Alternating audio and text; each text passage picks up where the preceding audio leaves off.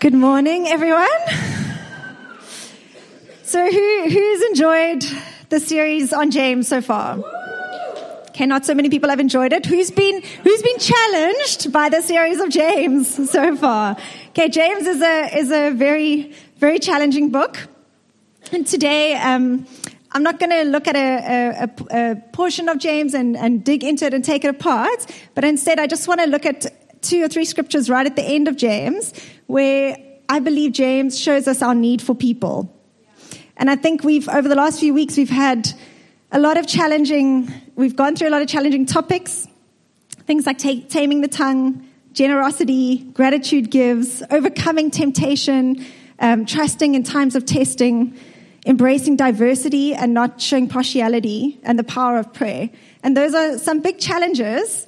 And we can get overwhelmed with life and leave these doors and not think about them again. Or it can just be too overwhelming for us. But I believe that at the end of James, he gives us the answer on how to actually embrace these, how to actually put them into our lives so that we can see ourselves becoming more like Jesus and seeing these things happen more in our lives. So today I've titled my message, An Invitation to Community. So we believe in this church, we believe that life change happens in the context of relationships. We believe that relationships are the soil for growth. So if you want to see life change in your life, if you want to become more like Jesus, then you need to plant yourself into life-giving relationships. So, it's going to take me some time to get used to this. This pulpit is quite overwhelming. I feel quite short. Anyway. Okay, so this topic is something that I'm very passionate about because I've really seen God do something in my life through community. There's so many areas in our lives, in our marriage, in our finances, in our parenting, in my relationship with Jesus. Community has played a massive role. Reese and I have a great marriage. It's my husband Reese, the good-looking one in the front there. He told me to say that, I should say. Anyway.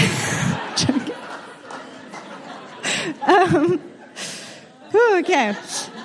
So, what am I saying? I've lost my place now.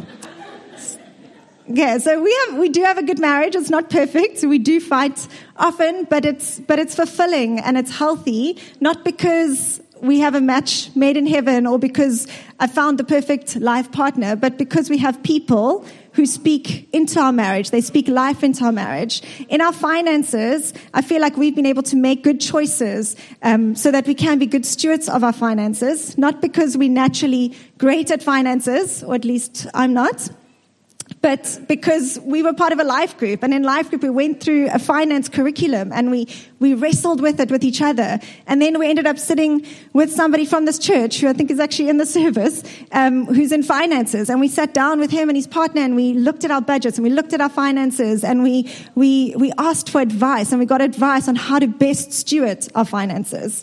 In our parenting, guys, parenting is hard work. Sheesh. You know, I might be a children's pastor, but I'm not naturally an incredible parent. Like, it takes a lot of work. And where our parenting is because of the influence of many people. The books that people have recommended, friends that we've chatted through, how we've seen people model it to us. Our parenting has been shaped and influenced by the people in our lives.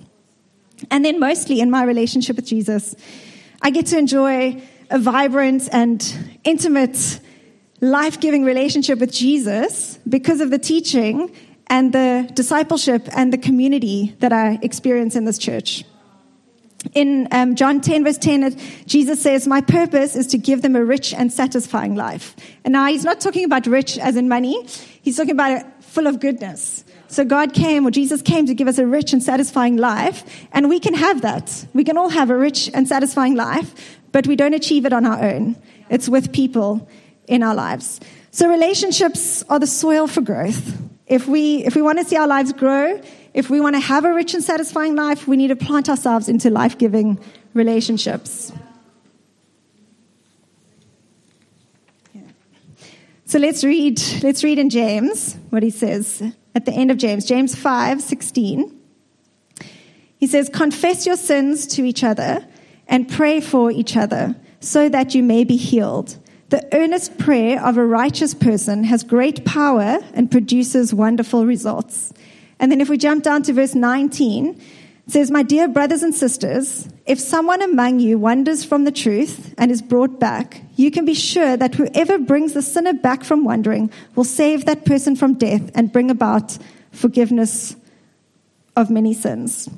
So James is talking to the church, and he's saying, get together, connect with each other, build into each other, invest in each other, pray with each other, because because the prayers of someone who loves Jesus and is living for him is powerful and produces wonderful results. And don't get distracted where he says the praise of a righteous person, because the Word of God says that we are called righteous because of our faith in Jesus. And so if you believe in Jesus and you're choosing to live for him, then you are that righteous person that James is talking about. And he's saying that your prayers have power and that they will produce wonderful results. So he's talking to each one of us and saying, get together and do this for one another. And why do you think James says, get together and confess your sins to one another? Can we forgive people's sins? The answer is no. Thank you, Jess. We can't. Only God can forgive our sins. But at the end of the verse, he says, confess your sins to one another so that you may be healed. James is not only referring to physical healing, but also to spiritual healing. Because when we confess our sins to God, God is faithful and he will forgive us. But when we confess our sins to one another, that's where we experience healing. And so I believe that James is encouraging us towards community. And then if we go down, community leads to victory. If I have to confess to God that maybe I'm not speaking very nicely to my husband, and I'm like, God, I'm really sorry for the way I've been speaking to Reese lately, please forgive me. That's easy for me to do. But then if I had to sit with a friend and say, hey, listen, I'm feeling quite convicted on the way that I'm speaking to Reese at the moment. I need to change something. Suddenly there's an accountability. So now I might need to actually do something about what I'm saying. And she might actually ask me again, hey, how's things going with Reese? How's your attitude been lately? And there's an accountability that will help me to actually put into place the things that I'm wanting to change. So community leads to victory. In Proverbs 27, verse 17, it says, as iron sharpens iron, so a friend sharpens a friend. It's people who help us become better versions of ourselves. Having life-giving relationships in your life will help you become more like Jesus. Then if we go down in James again to verse 19, I feel like James makes an assumption of the church. He assumes that not everyone in church is going to stay in a relationship with Jesus. And he challenges us to reach out to those people, to bring them back so that they may be saved. James lets us know that we can make a difference in someone else's life through relationship and through community. You cannot live a victorious Christian life on your own. And so my first point today is we were created for community. We were designed and we were created for relationship. The very reason that we are here on earth is because of a relationship. Because Jesus desired a relationship with us. And salvation is it's not a box that we tick on a form. Yes, I'm Christian. It's not a religious duty that we do on a Sunday by coming to church. Salvation is a relationship with Jesus, a friendship with Jesus. And the Bible's full of verses and stories and about relationships, about community. And I just want to read a few of them to you. In Hebrews 10, 24 to 25, it says, Let us think of ways to motivate one another to acts of love and good works. And let us not neglect our meeting together, as some people do, but encourage one another, especially now that the day of his return is drawing near. So motivate each other, meet together. In 1 Thessalonians 5, verse 11, it says, so encourage one another and build each other up, just as you are already doing. Galatians 6, verse 2, share each other's burdens, and in this way obey the law of Christ. And then I like this one in Ecclesiastes, because I feel like Solomon says some stuff with a bit of sarcasm. Like Ecclesiastes 4 verse 9 says, obviously, two are better than one because they have a good return for their labor. If either of them falls down, one can help the other up. But pity anyone who falls and has no one to help them up. Also, if two lie down together, they will keep warm. But how can you keep warm on your own? Though one may be overpowered, two can defend themselves, and a cord of 3 strands is not quickly broken. I feel like he's saying, obviously, we are better together. And then lastly, just in John 13, 34 to 35, it says, so now I am giving you a new commandment. Love each other. Just as I have loved you, you should love each other. And your love for one another will prove to the world that you are my disciples. So it's the way we love people, the way we interact with people, that will show the world that we love Jesus. I heard a great quote in a sermon the other day. It's by a lady called Christine Pohl, and it's very much on this verse. It says, how we live together is the most persuasive sermon we will ever get to preach. So our relationship with God is reflected in our relationship with people. So if you want to know where your relationship with God is, if you want to try and judge where you are with God, then you need to look at where your relationships with people are. Because what's happening in your relationship with people is the reflection of where your heart is with God. When you have a vibrant, intimate relationship with God, you just can't help but loving people and building into them. People matter to me because people matter to God. But I do also know that there are different levels to relationships, and each person's personality plays a part. We're all different, and we're all at a different place with God. We're all at a different space in church life and with people. And so I've put together just 3 different levels that I think are kind of the 3 levels of relationships. And I've said that level 1 is the social level, and that's where you're socializing. Okay, that's the first level. So that would be things like organized events. That would be external ownership. So where somebody puts on an event, or a church service, a church setting like this would be a space to socialize in the cafe afterwards. We're creatures of habit, so we tend to sit in the same spot every Sunday. Pearl, and if I come to church, I know you're going to be. If you're here, you're there, right? Okay. So we're all sitting around the same people, and so this, in the socializing, maybe for you, maybe you don't know anyone else sitting in this building. Maybe you're coming here and you come every now and then on a Sunday, but you haven't got connections. You're not connected to people in the church. Then just start noticing. Start noticing the people that are sitting around you every single Sunday. And maybe one day just greet them. Hey, I'm John. I see you every week. Nice to meet you. Sit down, listen to the sermon. Next week, hey, nice to see you again. How was your week?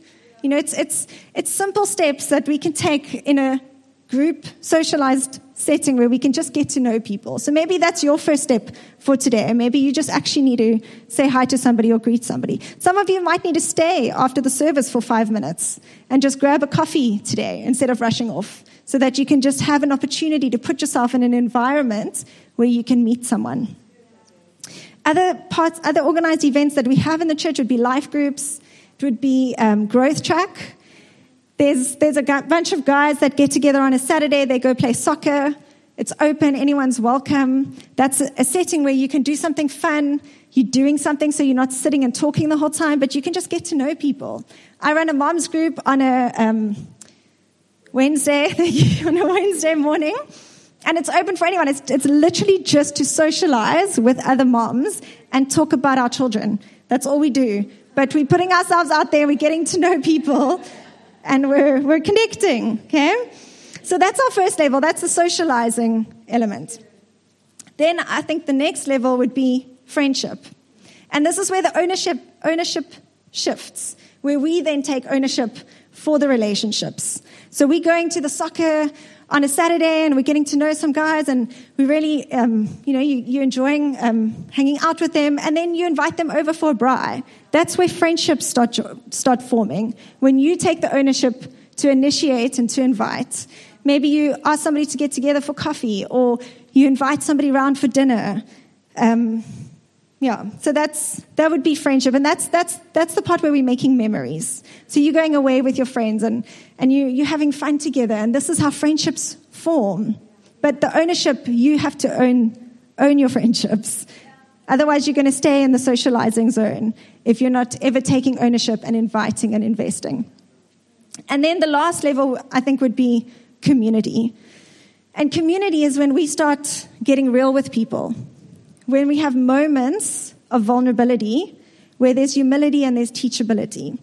And I think community can seem like, sheesh, what are you trying to tell me to sit down and, open my heart to people? No, community is the third level. So you first need to just start with the socializing, if that's where you are. Or you need to build into your friendships, connect more with people. And you don't do community with everyone. You do community with a few people. So it's the people that you've built friendships with, who you're doing life with. But if you want to swap over to community, there has to be a point where you're willing to be vulnerable. And it's not, your entire relationship doesn't suddenly get serious. I have loads of fun with my friends that I do community with, but there's moments of vulnerability. There's a realness that when they ask me, hey, you look a bit down today, what's happening? Where I'm actually honest, and I say, actually, I'm feeling overwhelmed with work, or I'm feeling this way. And it's moments of honesty and vulnerability that will lead you into community with people. Okay, so I want to share a quick story from my life. I joined View Church in 2004. I was 20 years old. I'd recently given my life to Jesus. I'd only just moved to Cape Town, so I didn't know anyone yet. And I joined View Church in Tableview. And joining church, I realized I needed to get involved straight away because I'm very social and I wanted to get to know people. So I joined kids' church. Actually, I got together with Jason. I was like, I didn't even know who he was. I was like, I want to do something in the church. What do I do? He's like, well, what do you like? I was like, well, I like children. So he's like, okay, join kids' church. I was like, okay. And I started serving in kids' church. I joined a life group. And at that time, in the Tableview church, young adults there was a great young adult culture. So we would all come to church together in the evenings, and then we would go and take over Preemie or Spur afterwards, and we'd just get together and drink milkshakes and have fun. We also had young adults camps, so I would go on camps, and that's where I built most of my friendships. And it was a really fun time in the life of church. Being a young adult in church is the best place that you can be. And yeah, so I had a great social life. I was out all the time. I was serving. I was involved. And at that time, I was still staying with my parents. And then one day we got the news that my parents were getting a divorce. And even though I was in my 20s, somehow this really shook me. I had this picture of my future, and suddenly it wouldn't be like that anymore. I was going to leave home, and then what home do I come back to? When I have children, where's my family home? Everything would have changed. And I was angry and I was disappointed. And even though I had so many friends and my social circle was great, I still didn't feel like I could talk to anyone about the way that I was feeling. So instead, I pulled myself away from my friends. And at that point, I was waitressing. And I didn't want to go home at night. The thought of going home I wanted to get home when everyone was asleep and I didn't have to talk to anyone.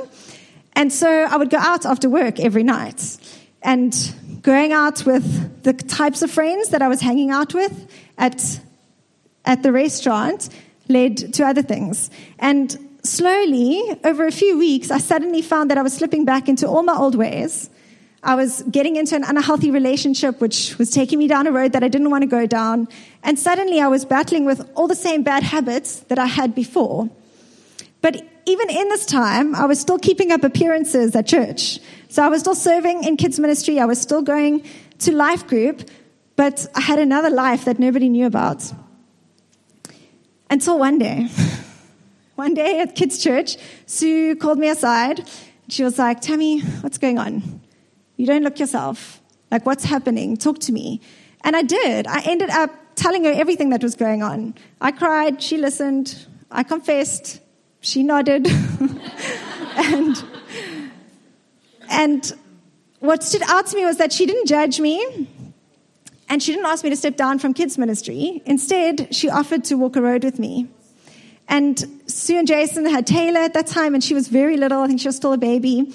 And because I worked till so late, I didn't have the self-discipline at 12 o'clock at night that I would, in the middle of the day. And so I found it hard not to go out and not to want to just get lost in a different world.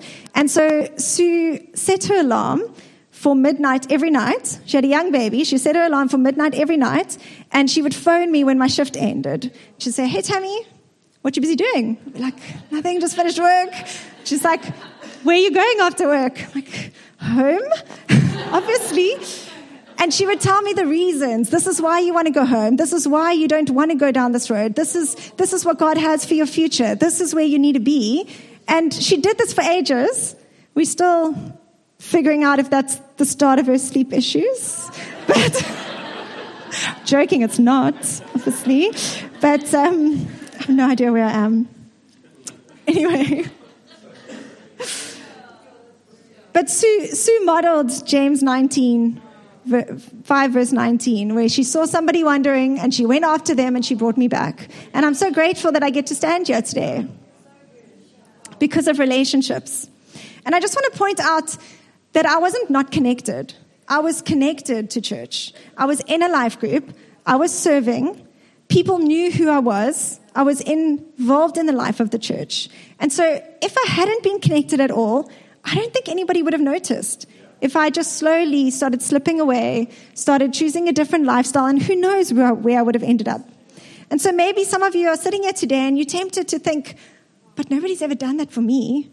Like, I haven't been in church for 3 weeks. Nobody's noticed that I haven't been here. Well, then my question to you is, are you connected? Are you part of a dream team? Are you part of a life group? Do people know that you're here on a Sunday? Because it's your responsibility to get connected. We can show you the way, but you need to walk through the door.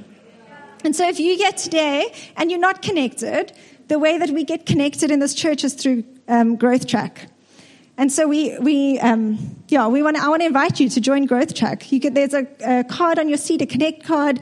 You can fill out your details there, put your name and your number, tick Growth Track, and somebody will contact you, because that's your first step. If you want to get connected, if you want to build relationships, start a journey towards community, then you need to get connected, and Growth Track is definitely the first step for you.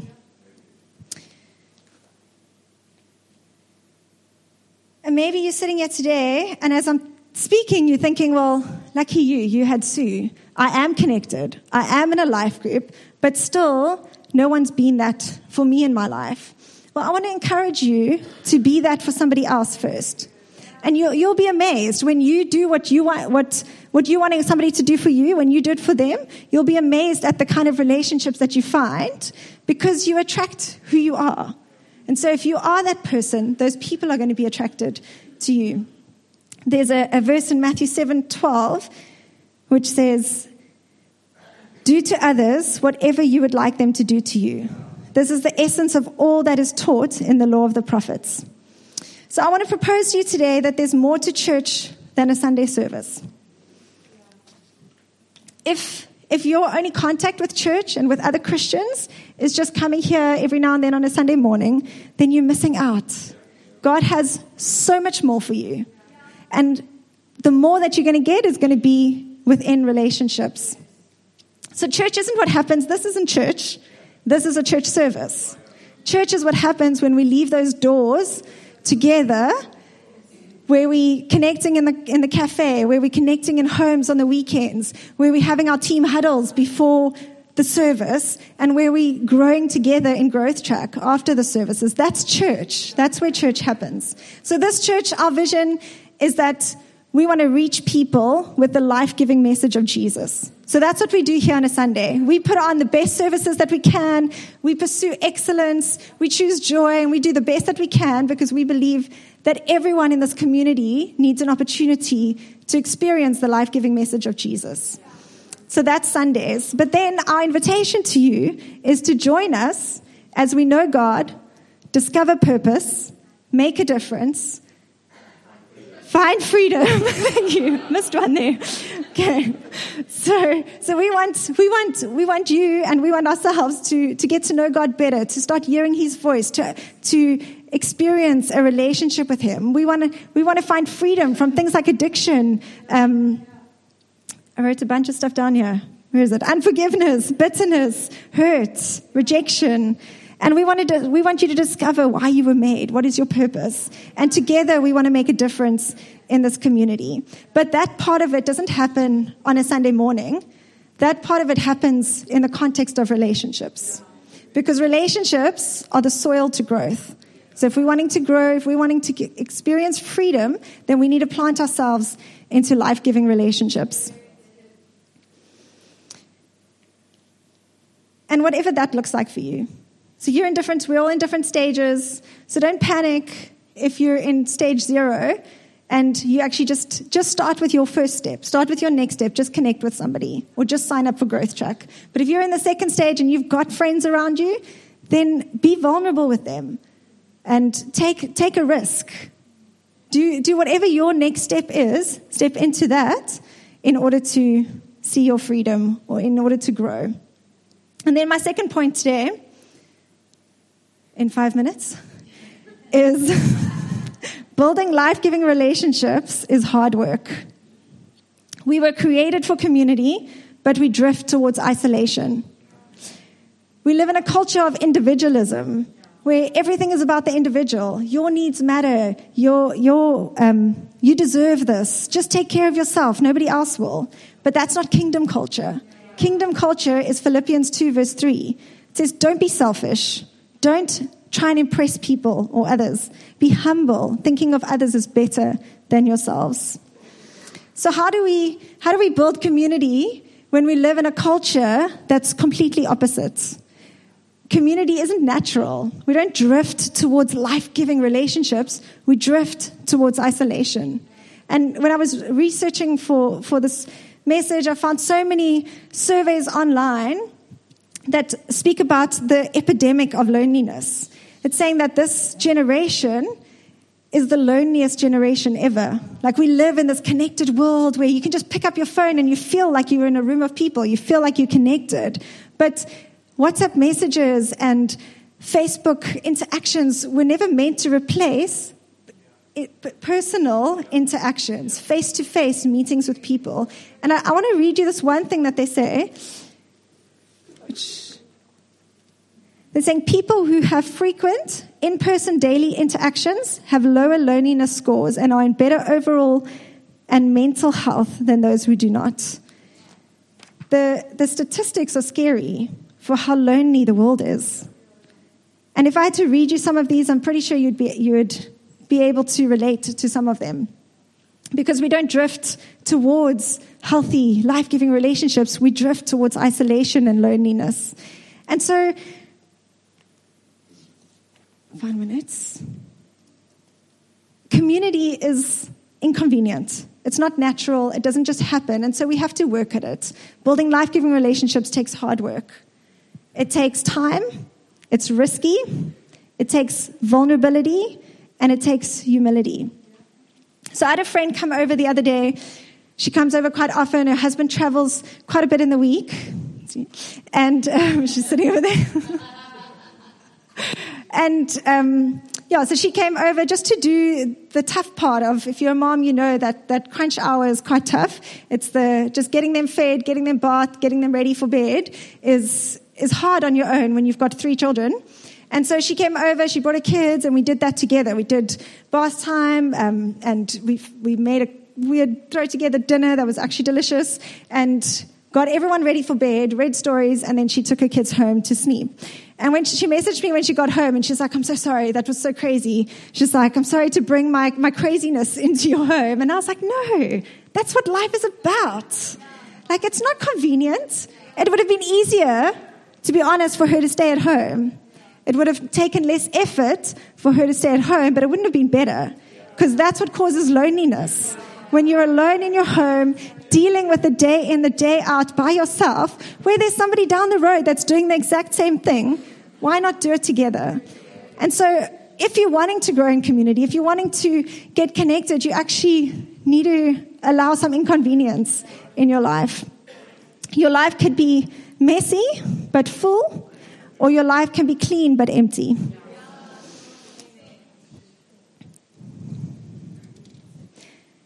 So just on these topics of it takes time, It's risky.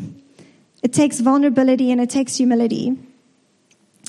Don't expect to build life-giving relationships in a few weeks.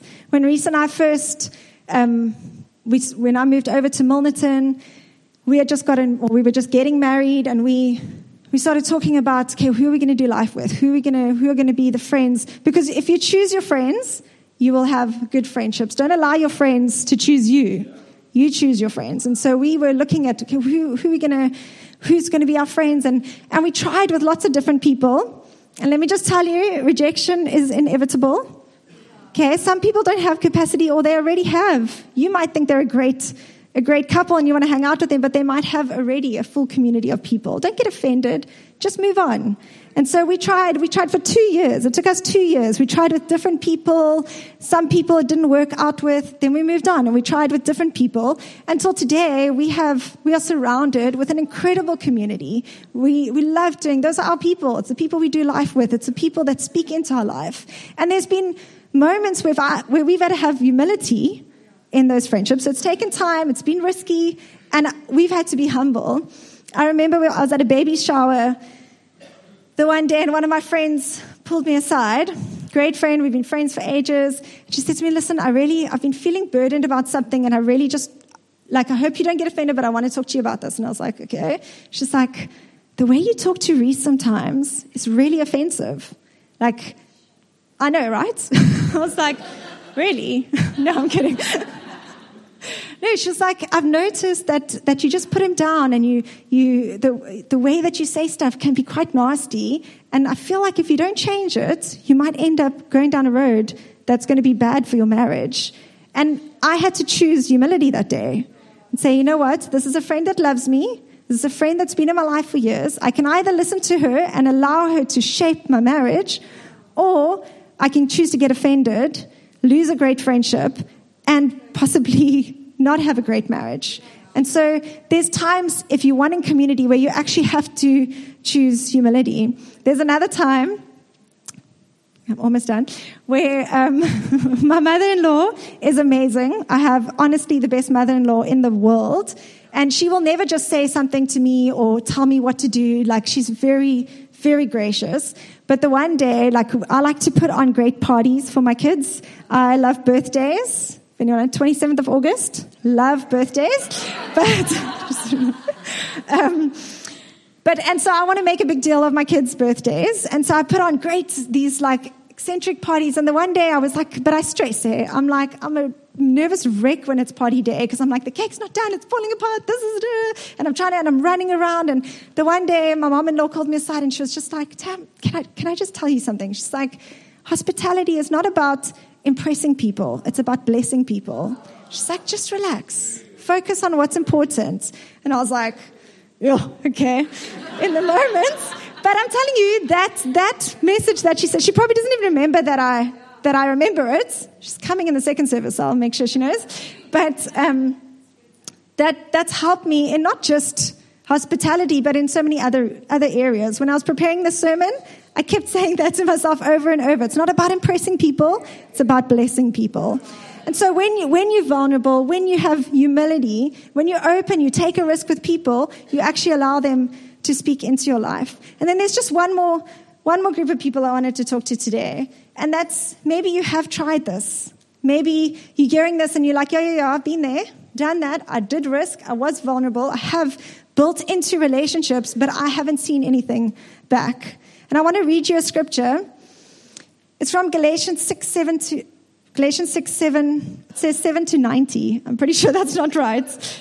7 to 10, I think it's supposed to be. And I'm going to read from the Passion Translation. It says, make no mistake about it. God will never be mocked. For what you plant, you will always be the very thing you harvest. The harvest you reap reveals the seed that was planted. If you plant the corrupt seeds of self-life into this natural realm, you can expect to experience a harvest of corruption. If you plant the good seeds of spirit life, you will reap the beautiful fruits that grow from everlasting life of the Spirit. And don't allow yourselves to be weary or disheartened in planting good seeds, for the season of reaping the wonderful harvest you've planted is coming. take advantage of every opportunity to be a blessing to others, especially to our brothers and sisters in the family of faith. The fact is, you can't build meaningful relationships if you give up. Don't allow the enemy of your soul to stop you from living out the call God has on your life. You will reap what you sow if you don't give up. And in a sermon the other day, we actually heard one of the pastors say, you might not reap. It doesn't say you'll reap where you sow. It says you'll reap what you sow. So maybe you've been sowing and you've been investing in relationships and you haven't seen the fruit of it. Don't give up. You might not see the fruit of it in that relationship, but if you're sowing seeds of community, seeds of relationship, you will reap that. Maybe in another area or another relationship, but you will reap it. So don't give up. If you want to grow, if you want to see God do something in your life, if you want to become more like Jesus, then get yourself planted into life-giving relationships. Thank you.